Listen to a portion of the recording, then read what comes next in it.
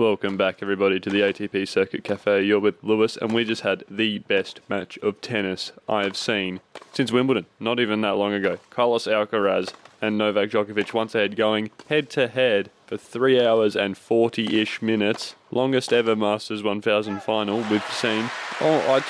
The emotion throughout the match was very much shown at the end there. If you have not watched that, please go and watch it. I've got absolutely zero upholdings of entertainment compared to something like that. There's ducks in the background. Sorry if you hear a duck quack. I think the cats are bullying him. So I always thought Alcaraz and Djokovic would meet each other in the final. And I did post on the ATP Circuit Cafe Instagram saying, I hope we get another blockbuster. And boy, oh boy, did we. The fact of the matter is, I really only got into the match on the last set because I do live in Australia, and I woke up and I thought the match would be over by the time I woke up. But they'd only just started the last set, and I could already tell it'd been a very up and down match. I believe Alcaraz had set points. I saw that on the Reddit. I instantly went to the Reddit status and was updating my feed and trying to catch up on what I'd missed. And I sat back and witnessed another hour and a half of just amazing. Except Djokovic did struggle to rip his top off at the end there. Unfortunate for him. Dare I say the Joker wasn't too challenged throughout the tournament. Like Misha Zverev in the semi-final was probably the hardest. It took him to a tiebreaker, but he handled Taylor Fritz promptly. I watched that match. 6-love, 6-4. He beat Fritz in the round of 16. Or the quarterfinals.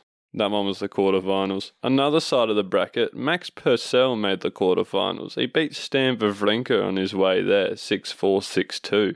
Before that, Max Purcell beat Casper Ruud, 6-4, 3-6, 6-4. Where's this bloke come from? I put him in the episode last week, and he's just followed up with a quarterfinal Masters 1000 appearance against Alcaraz. He took a set off him in the first. People couldn't believe it. Good to see that young Aussie coming up the rank because he was a doubles player, Max Purcell. So it's just really interesting to see him peaking. It's just the talent is just immense. Another blockbuster of a match did involve Carlos Alcaraz. He took out Tommy Paul, but Tommy Paul made it difficult for him, and those two have had some really good matches over the years. Always embracing well. Paul and Alcaraz are actually 2-2 head-to-head. And they've always met in a Masters 1000. So that's interesting. Someone I got disappointed by was Sebi Korda coming into this tournament. I had high hopes for him coming up against Borna Coric, one of the easier seeds in the tournament. But he got promptly handled 7-6, 6-4. Saw a good match in the first round as well with Matteo Berrettini taking on Felix Auger-Aliassime. But Auger-Aliassime prevailed 4-6, 6-2, 6-3. And then he lost to Adrian Mannarino, who actually made his way to the quarterfinals because Mackenzie McDonald beat Holger Rune. So it was interesting, wasn't it? We also saw Emil Ruusuvuori beat Andrei Rublev. 7-6-10 going the way of Ruusuvuori in the tiebreak in the first set. That was so entertaining to watch. But damn, I'm such a passionate Andrei supporter, so to be honest, it was hard for me. We saw Aussie Alexei Popyrin actually make the quarterfinals, beating Emil Ruusuvuori quite convincingly. But he did lose one set 6-1. So Popyrin can turn off like that sometimes. He just loses the ability to play tennis. But with maturity and age, I swear we'll see it come. He needs to play a bit more like Hubie Hurkacz, who he actually lost to 6-1, 7-6 in the quarterfinal, who came across Alcaraz in the semi and played an absolute brilliant match, but went down 2-6, 7-6, 6-3. First set, Alcaraz looked a bit rattled against Hubie, didn't know what to do. But Hubie was nailing all these ridiculous serves. So nobody could do anything on a day like that. One match I watched really early on in the tournament was Ben Shelton and Chris Eubanks, and they actually ended up playing doubles together. But Shelton beat him 5-7, 6-4, 6-4. But if you go see the highlights of that one, it just provides great entertaining tennis. And the crowd was getting around it as well because, it was in Cincinnati and it's two Americans and they're both coming up. And Chris Eubanks had a great year. Ben Shelton's had a great year. I talk about Ben Shelton a lot. I probably should shut up about him. Too much on the hype train, really. Gael Monfils, he had a pretty good run. He beat Cam Norrie, the 13th seed, 3-6, 6-4, 6-3, and then beat Alex de Minaur, 7-5, 6-4. They're both two defensive players, de Minaur and Monfils, and provided not the most entertaining of matchups, but de Minaur couldn't really do anything about Gael's explosivity. Zverev looks like he's really going to break through, and I reckon next year could be his year. He is a deserved Grand Slam champion. and he won Hamburg a few weeks ago, and he's made the semis now of Cincinnati. So it will be interesting to see how his US Open goes, provided he's handed a nice bracket. His bracket this week wasn't actually too nice, though, because he had to come up against Daniil Medvedev. Against Medvedev, Zverev actually referenced his golf match with Alcaraz, in which he asked Alcaraz, "How do I beat Daniil?" And Alcaraz told him some secrets, apparently. And yeah, he prevailed 6-4, 5-7, 6-4. It was tight, but he prevailed, which he hadn't recently. It was the first time Zverev had actually beat him since the Nido ATP finals in 2021. Medvedev had handled him in 2023 with the matches all in thousands, actually, Indian Wells, Monte Carlo and Rome. Zverev wasn't playing too well, though, seeing as he's coming back from his injury. But going to Alcaraz for advice cannot be a bad thing. The way that guy is playing at the moment is insane, and I'm really excited to see the future of Carlos Alcaraz. Hopefully he'll let some others win a Grand Slam or two, though. We haven't had an era of no dominance, and it doesn't seem to be slowing down, honestly, because Djokovic just cannot be stopped. He's the Terminator of tennis. He puts a second serve on a dime when you need it. He arguably could be one of the better servers or best servers in the history of the sport. And his serve and its reconstruction, if you go back and watch the 2010 US Open final or semi-finals with, I'm not sure which one, with Djokovic's serve and compare it to today, it's just the evolution of it at such a high quality of tennis is just immense to watch. I'm really excited for the US Open.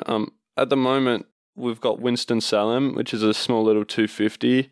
I actually don't know where Winston-Salem is in America, or if I'm pronouncing that correctly, Winston-Salem. But it doesn't have the most of exciting people. But I've just seen Sebi Korda has actually won a match there, so that looks a lot more exciting. 6-2, 6-3. Unfortunately, Jack Draper did retire after his first set back for a while. That was against Talon Griekspoor.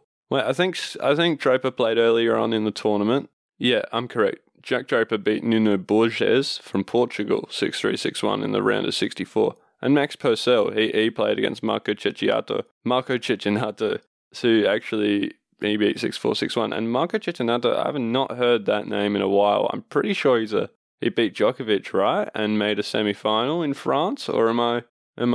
Yeah, he lost in the quarterfinals. And it was just crazy, and people were like, what's going on? And then didn't he go and win the US Open or something? There's a rumour that he cheated on his wife, but I'm not going to buy into that. I just threw this into the ATP Circuit Cafe because, just overheard it randomly behind the table behind you, and things went downhill in his life, and I didn't say anything. Denis Shapovalov, what's going on with him? He's actually announced that he's skipping the US Open. He said on Twitter, despite doing everything possible to be 100% healthy in time for the US Open, my knee needs more time, and sadly I have to withdraw. That Grand Slam energy, especially NYC, is unlike anything else, and I'm really going to miss playing in front of the amazing fans there this year. That is really upsetting, because I like Shapo, I like his game, and he has had a really disappointing couple of years. Especially after we saw earlier in his career when he won all those Masters, like 1,000 matches. I actually saw a statistic earlier this year on Reddit about his matches. He actually won more, or nearly as many as Nadal did, like before he was 20 years old in Masters 1000s. He had such high expectations, almost like Felix Auger-Aliassime. It's just Canadian tennis ain't. They could have won a Grand Slam. Milos should have won Wimbledon that year. He didn't, though. He actually shouldn't have. It was Andy Murray's year through and through. And I'm completely talking smack, but Chapeau, I really have high hopes for his future, honestly. But he will not be in the US Open this year. He's announced that this week, and that was very sad to see at the cafe. Taking it back to Winston-Salem real quick, I'll just quickly do the top 4 seeds for you, as well as a notable entry, Marcus Giron, big favourite here at the ATP Circuit Cafe. So yeah, 1, you got Borna Coric, 2, Talon Griekspoor, 3, Sebi Korda, and 4, Laszlo Djere. 5, you actually got Jiri Lehechka, I'm going to sneak him in there. And 6, Sebastian Baez, 7, Arthur Fies, 8, Botic van der Schlepp. I just didn't stop. Sorry guys. Winston-Salem's a rather larger at 250. It's got 48 entries, but we've seen Rinky Hijikata go out in the first round, so unfortunately there'll be no need to pay any more attention to it. I'm of course taking the Willie, but I love Rinky, but he seems to be more of a doubles player. I didn't say it. I did not say it. So yeah, we saw a great match in Cincinnati this week here at the cafe. But hopefully we can get something more at the US Open. And I am ambitious. I am eager and determined because we have had some of the best tennis this year. But I really think with the crowd getting stuck into Djokovic, getting really, really into Alcaraz, like they're going to get around him so much. I'm just so excited to see Francis Tiafoe. I reckon he's going to have a great year at this Open because he had a big year last year. Riding the Netflix hype. I hate that I just said that, but he really is. And you got players like, I don't know, Milos Raonic, Kevin Anderson, these weird wild cards that are getting back into it, that it's just making tennis so much fun to watch. Zverev will have a good one. Kyrgios pulled out, but who gives a shit? And Nishikori's coming back. Team, he'll be in there. He's always sticking around. Of course, you can't help but love watching Tsitsipas lose. So this has been another week at the ATP Circuit Cafe. This episode's been a bit over the place, but my life has been at the moment, so why not? Thanks for tuning in. Hope you enjoyed your mocha. I hope it was not burnt. I'll get you a caramel latte next week. Thank ya. Love ya. See you soon.